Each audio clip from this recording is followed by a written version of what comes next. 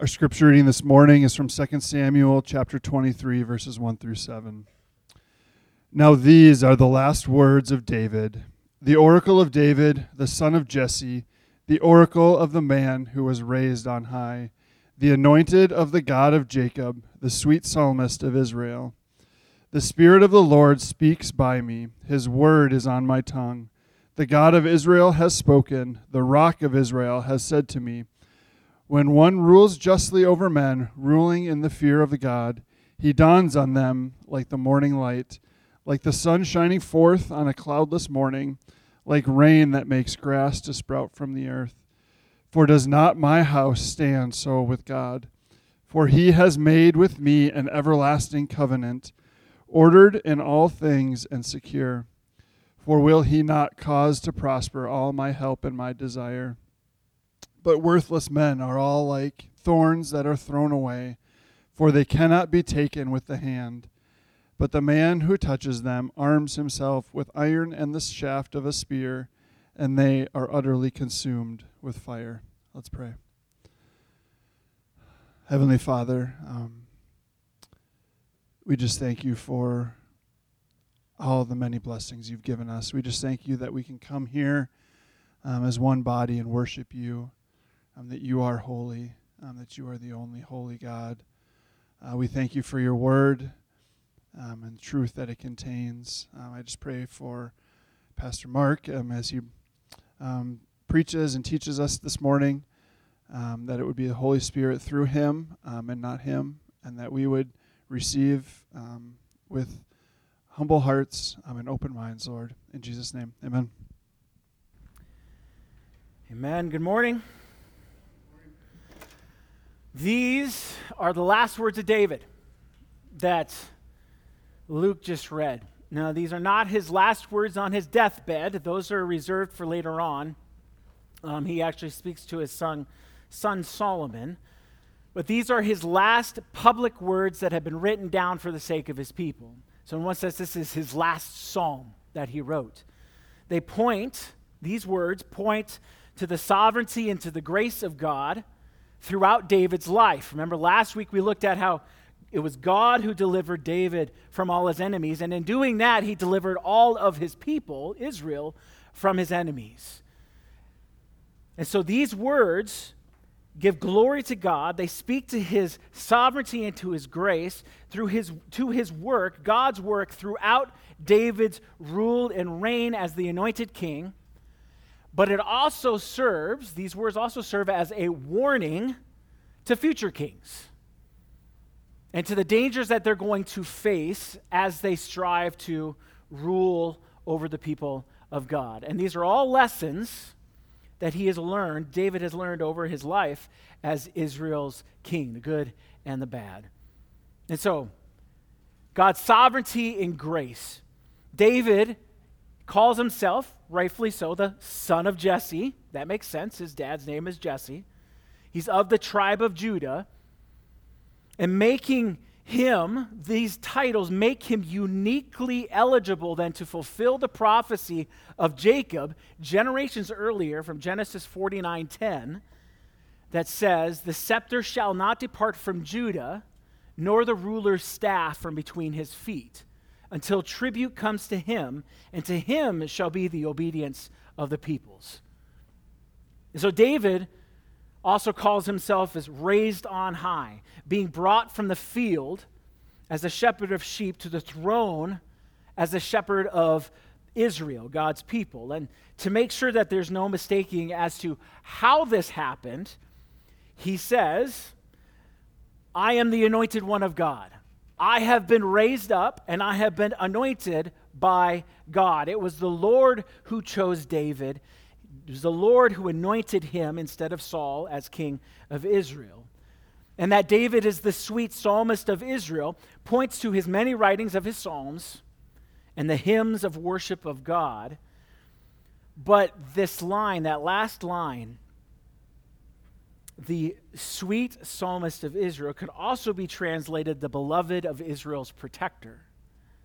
And if that's the correct translation, then David is saying he is the one who is deeply loved by Yahweh as a father deeply loves his firstborn son. These are all titles of David, of the anointed king. So how did David get these titles? Did he win a war? Did he kill the previous king and take the throne? Did he anoint himself as king?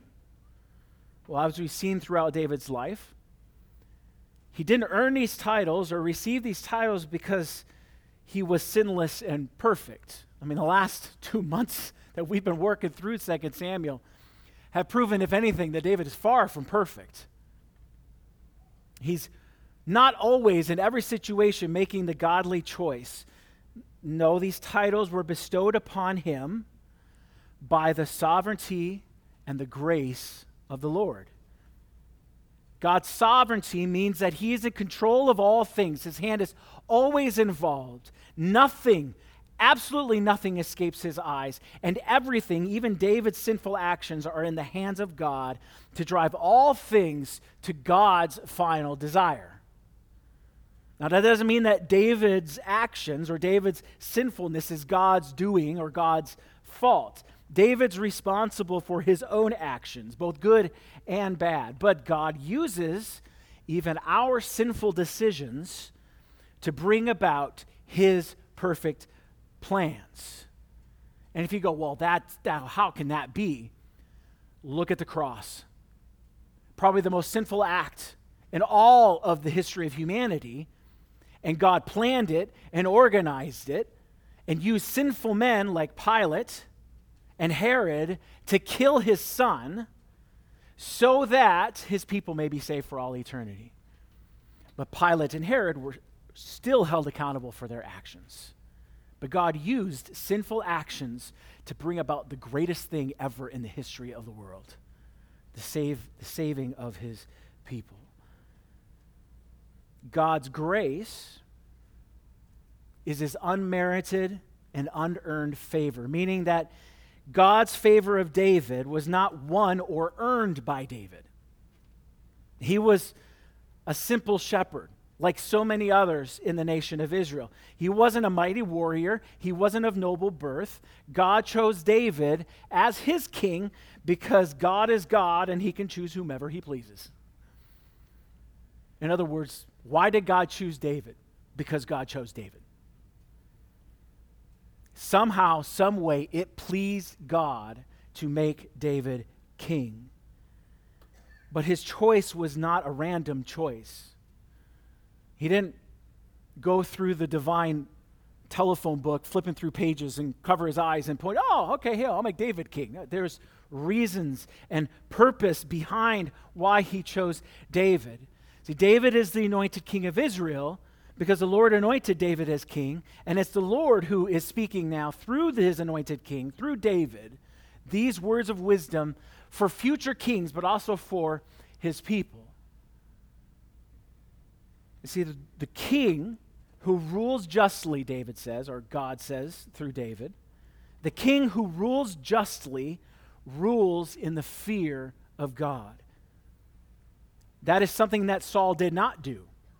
But David did do, even in the midst of all of his sinfulness, in having an affair and sexual immorality with Bathsheba, killing and murdering her husband.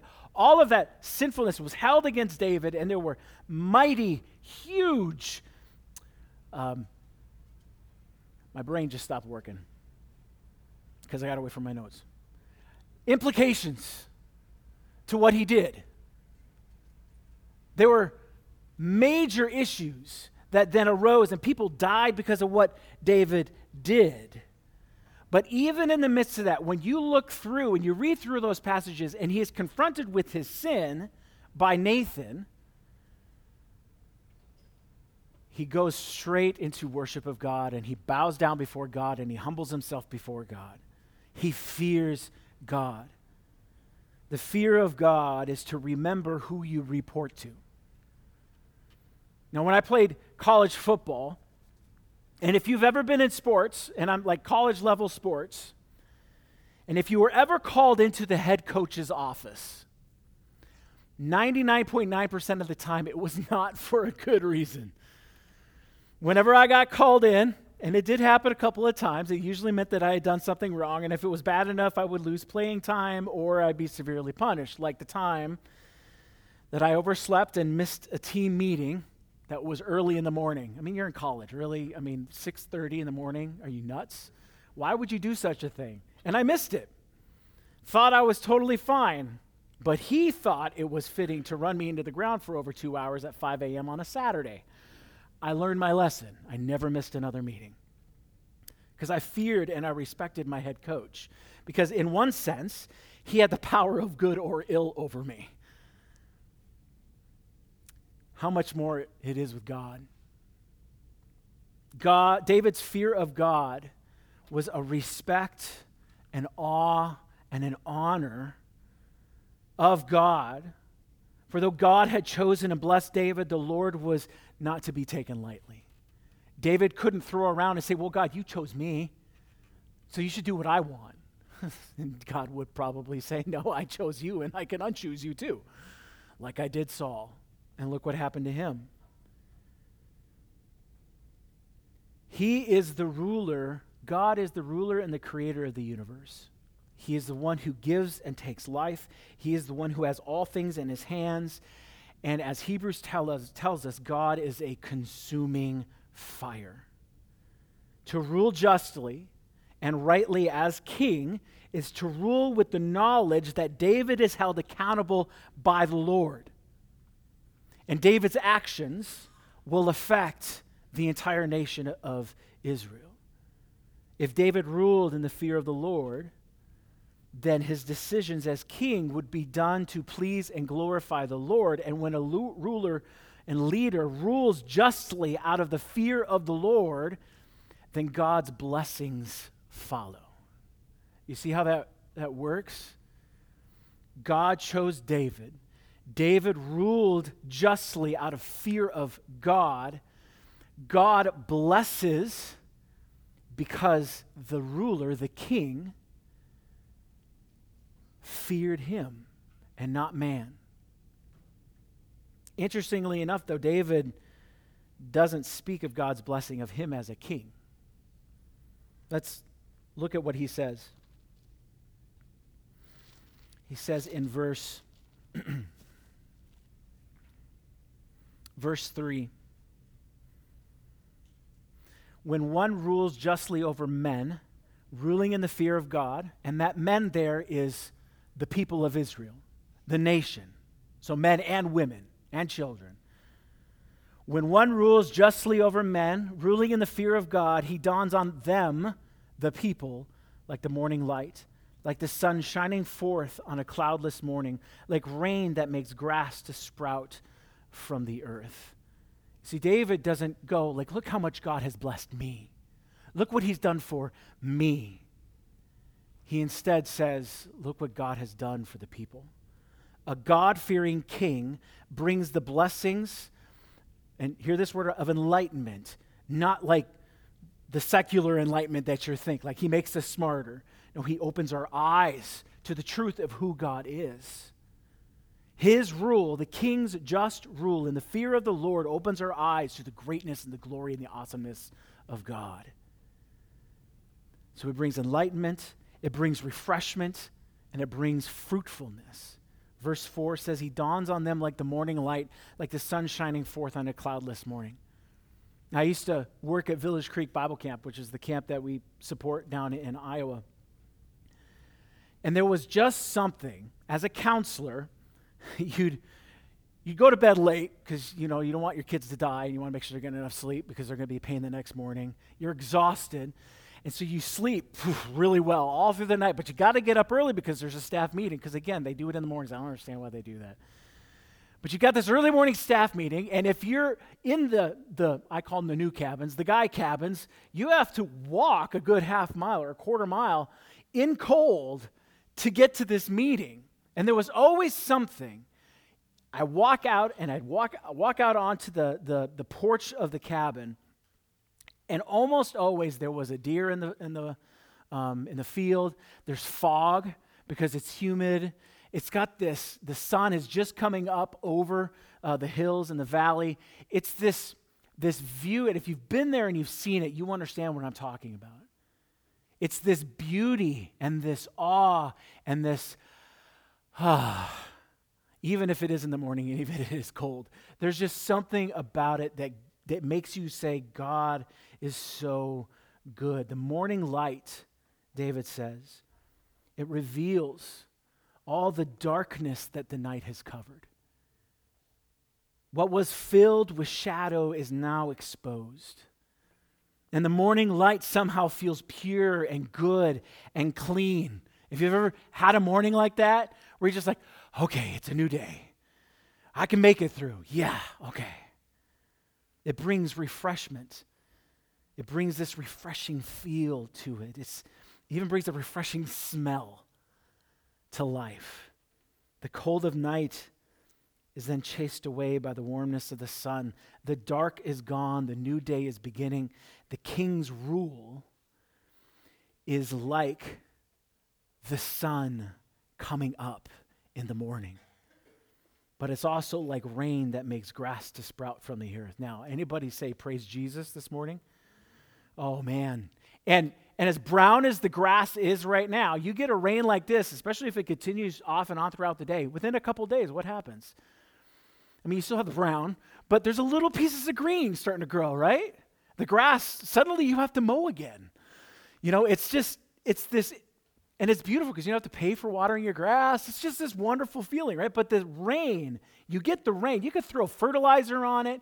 You could do everything right with it, but if it doesn't have water, the grass never grows. So like the rain that causes the grass to grow, a God-fearing ruler, a God-fearing king brings fruitfulness and growth to the people. Not because the ruler is sinless, not because the people are perfectly obedient, but because God sovereignly in his grace blesses those who belong to his king. David knows that these blessings will come to the people because they have come to David and his house. You know, the house that God built. David's house, David's dynasty was established by God through an everlasting covenant that is ordered and secure. Those are the words of David. He ordered my house. He made it secure through this covenant. The Lord made a covenant promise to David that one of his descendants would rule and reign over Israel as its king. And it's a promise that is secure. It will never be removed. And throughout biblical history, as you read through Scripture, how many times does God say, I will remember David and so I won't destroy you? I will remember my promise to David and the words that I gave to him, and so you will always have a king ruling on the throne forever. But why is this happening? Not because David is perfect, not because his people are perfect, but because God always keeps his covenant promises. David's statement here, my house will stand secure, is not because he's a mighty king, but because he follows the mighty king. And he knows what God has said, and he trusts that God will follow through. David's house stands because God has caused it to stand. And David's help and desires will prosper. They will come about because God will bring them about. So when it says, these words have nothing to do with David. They have nothing to do with him. But there are dangers for those kings after David. There are always what he calls worthless men, conniving men who are looking to influence and control the king, who on the outside seem good and right and God-fearing, but are actually worthless individuals who hate God. And these worthless men can cause a ruler to become as worthless as themselves. See, in the Bible does not mince words. Can I say this? The Bible's not PC. It never is. It's not politically correct. In the Bible, a worthless man or a worthless woman is one who hates God, promotes idolatry, and seeks their own good instead of the good of the Lord. Now, the most descriptive example of this is found in 1 Samuel 2, and we've talked about these men. This is Eli's sons. They're described as worthless. They did not know the Lord. They belittled God's commands, they committed sexual immorality, and they treated the offerings of the Lord with contempt. In other words, they were of no good worth to the people of God. They were priests. They were supposed to be the mediator between the Lord and his people, and they were far from that. They were all about themselves. David describes these types of men as thorns. How many of you have been weeding lately in your garden or your rocks? How many of you have thistles that are growing? Thank you, one or two, right? I got a lot of them in my yard, and I've got a lot of them in my rocks. A couple of weeks ago, I noticed some huge ones, and I mean like huge, like somehow I missed them, and they were like up to my mid-thigh. I mean, they're massive. So I'm like, oh, I got to pull those weeds because they're really, they were in my backyard. Nobody saw them, okay? Just I'm going to let you know. And so I attempted to pull them without gloves. Exactly. There you go, right? Yeah, everyone's like, yeah, you're a dummy, Mark. Yes, I was. I thought, because the little ones you can grab it a certain way and pull them out. Yeah, not the big ones. You can't do that with the big ones. Well, I found out as I attempted to pull them, thinking it was easy, that it really wasn't. And in fact, all I got from the effort was a handful of tiny thorns. Once I did get them pulled with gloves, I wasn't planning on replanting them. I wasn't planning on replanting them in a garden. I tossed them in the fire pit because the only thing thistles are good for is fire kindling. Dry, of course, right? Well, the Bible, David describes a worthless man or a woman, one who hates the Lord, is like that thistle. One cannot take in the counsel or the company of such an individual without getting thorns in your hand or getting burned yourself. A ruler, a king who confides in such individuals becomes a worthless ruler, a ruler who disobeys and hates the Lord. And the saying is true, is it not? Bad company corrupts. How much more so for the king of God's people? And he says, but the man who touches them. Now, this is the weird part. I'll be honest with you. I had to look up a couple different commentaries. Again, I hate this one. You have a hard verse, and you go to look at commentaries, and they don't talk about it at all. And then you go to another one, and they don't talk about it either. It's like, oh, it's hard for you. It's okay. That makes me feel better, but you got to tell me, what does this mean? I had to really search for this because all of a sudden he says, but the man who touches them. He says, you can't touch them, but the man who does touch them, the ruler and the king who confronts these people, these worthless men, he has to arm himself with iron in the shaft of a spear. In other words, the ruler, a just ruler, a God-fearing ruler goes to war against such people in order to protect himself and to protect his people. And when that just ruler acts, the weeds and the thistles and the thorns are utterly consumed with fire. They're tossed in the fire pit, never to choke out the grass that the morning rain has caused to grow into bare fruit. See, many of David's descendants refused to follow these words. They fell prey to idol worship. They showed contempt for the offerings of God, and they became worthless themselves, bringing not fruitfulness and growth, but exile and discipline. But remember when I said these words are not about David. These are not words that describe only David, maybe I should say. Because there is one who perfectly rules justly and in the fear of the Lord, one of David's descendants. And if you've been here long enough, you know who that is. His name is Jesus of Nazareth. He is the better David. He is the true anointed king of the Lord. All of David's rules, his faults and his good things, all of them are to point to the one who is perfect in all things, Jesus Christ, the better and perfect king.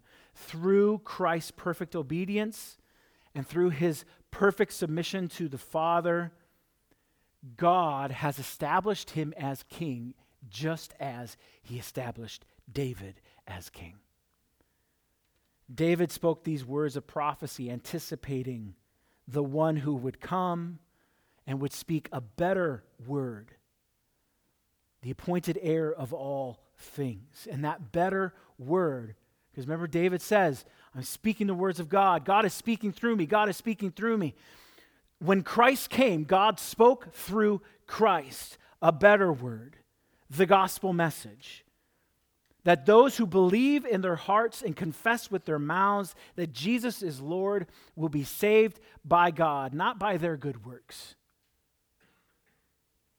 For by grace you have been saved through faith, and this is not your own doing. It is the gift of God, not a result of works, so that no one may boast. Ephesians 2:8-9. For by grace, what does God do? He saves us through our faith. All those things, the grace, the faith, and the salvation are all gifts of God. They are not of our doing. But they are given to us by God because he is sovereign and he is grace-filled. And he does that so that I can't stand there and say, you see, God, remember that one time I really obeyed you really, really well? I think I deserve salvation. No. He says, no, Mark, you deserve something far worse than salvation. But I'm going to save you because you believe me. And you have my grace. Those who by the grace of God have been made the people of God, who have put their trust in King Jesus, who always rules justly and in the fear of God, they have their eyes opened, enlightened, if you would say. Their eyes are opened, their hearts and their minds are refreshed, and they live a fruitful life which brings glory to God. Worthless men, those who hate and reject the desires of God, they do not find company in the presence of our King. They do not find any company in the presence of Jesus Christ. Instead, Jesus deals with them justly. He goes to war against them, pulling them from the ground and casting them into the fire. The holiness of God and of his Son, Jesus Christ, requires that all weeds, all those who are not saved by his grace through faith, will be thrown into the fires of hell for all time. We cannot avoid that. It is not popular. It does not make us feel good, but we're not here to make ourselves feel good. We're here to hear the truth of God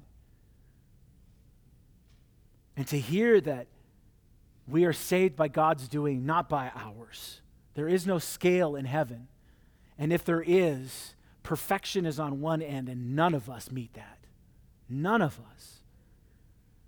And if we strive to say, boy, I sure hope I did more good than bad while I was here on earth, it's not enough. There's nothing wrong with doing good things. In fact, we're commanded to do good things, right? Love your neighbor as yourself. Be a sacrifice for others to point them to the truth of the gospel. Don't be a jerk. Love others. But that does not save us. We do it because we're saved. That's the big difference. Because there are a lot of people who hate God and do really, really good things. There are some people who kind of like God who do really good things. But they don't love God. They don't love their King. They don't bow down and submit to him, and at least striving to obey him, knowing that the only reason I am a part of your kingdom, God, is because you have saved me. The holiness of God demands that those who are not saved, those who reject the King, will be thrown into the fires of hell For our God is a consuming fire, and his wrath must be appeased. And so it is either appeased on Christ on the cross, or it's appeased by us for all eternity, suffering in hell forever. One or the other. And that's it. But if you're hearing these words, there's still time. Life is short. None of us knows the day or the hour of our death. We talked about that last week. And so you need to hear these words and take them to heart. Put your faith in Christ. Trust in him as your king. Fall into the sovereign and grace-filled hands of the Lord and be saved from the consuming fire. Submit to and follow the only and just righteous ruler and enter into his blessing. Just as David's house stood because God had made an everlasting covenant with him, so Christ's house stands because through a new everlasting covenant by the shedding of his blood upon the cross, Jesus paid the debt and appeased the wrath of God for our sins. But he only did that for those who call him king. And so if he is your king, if you're his son or his daughter, whether you're old or you're young, man, stand firm in the truth that you are his, and you will never be removed from his family. There is no sin that you can commit that will remove you from being an adopted son or daughter of God. Nothing. Now, you could disobey him. And I've used this example. My children, there is nothing that's going to remove them from my love. But gosh darn it, they're going to face the consequences when they disobey, right? We think of it. The parents discipline their children. Good parents do it out of love. How much more so with God? He is our Father. He will never remove us from his family, but he will discipline, and we will face the consequences, just as David did with Bathsheba and Uriah. But we can stand firm as his people. I will always be a son of God. Not because of anything I do in and of myself, but because by his grace he has decreed it so. It's all about him. And so I give him the glory for that. God has promised, and he always keeps his promises. But the truth on the other side of the coin is the same.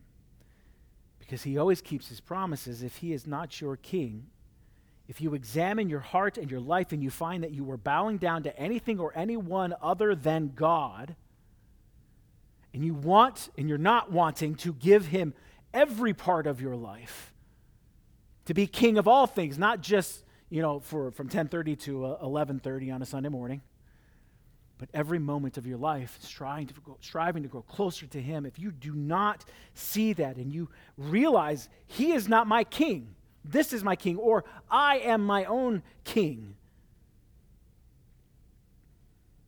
then repent and be saved. Repent of your sin. Be saved by him, not by your own merits, but by his. By Jesus Christ, the King, who rules justly, and he blesses those who belong to him. Now, don't hear that blessing and think all of a sudden you're going to be able to pay all your bills, and you're not going to have any death in your life, and you're not going to be sick, and nothing bad is ever going to happen if you just have enough faith. That's a false gospel called the prosperity gospel, and it leads people to hell. The blessing that God gives us is himself. The blessing that he gives us is opening our eyes to the glory of who he is. The blessing that he gives us is a peace that no matter what circumstance comes into our life, that we can stand firm and say, I have no control over this, but I know the one who does. And good or bad, he is my king. And I trust him. And should my life be taken, I will still love him because he is still good.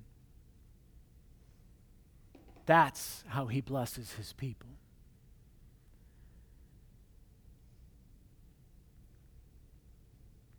We're about to go to the table, the communion table. We take this seriously. And hearing these words, God knows our hearts. God knows if we are his child or if we are not. We do not. I have an idea when I meet someone, but I don't know their hearts clearly. I can make a judgment, but even if I've been I've known people and I've been in churches where the most godly acting person in the world I find out is actually not a believer. It can happen. Masks are prevalent throughout all of the church. God sees our hearts, though. And so what we're asking is, though we don't stand there and, do a little salvation detector on you before you go up to the table, know that God knows your heart. And so if you are a child of God, you walk up with confidence, knowing that God knows me and he knows that I am his son, that I am his daughter. And I will take this cup and this bread, and I will take it seriously, but I will take it with joy. And the Bible tells us if you take this wrongly, if you belittle this, and you take it because you want to look good to the people around you, God sees our hearts. And he will judge us. If not now, he will judge us in the future. And so take this seriously. If you are a child of God, you are more than welcome to come to the table. If you have unrepentant sin, or if you are an unbeliever, we ask that you refrain. No one will look down upon you. No one will. And if they do, come and talk to me, and the elders and I will pull them aside, and we'll have a long conversation with them, pointing out all their sins. So take this seriously. And so when you are ready, you can come to the table, take the cup, take the bread, come back to your seat. We'll sit down together as a people of God, as a family. And we will take this cup of Christ's blood, we will take the bread of his body and remember our King and what he did so that we might be blessed by him as his people. So when you are ready, come to the table.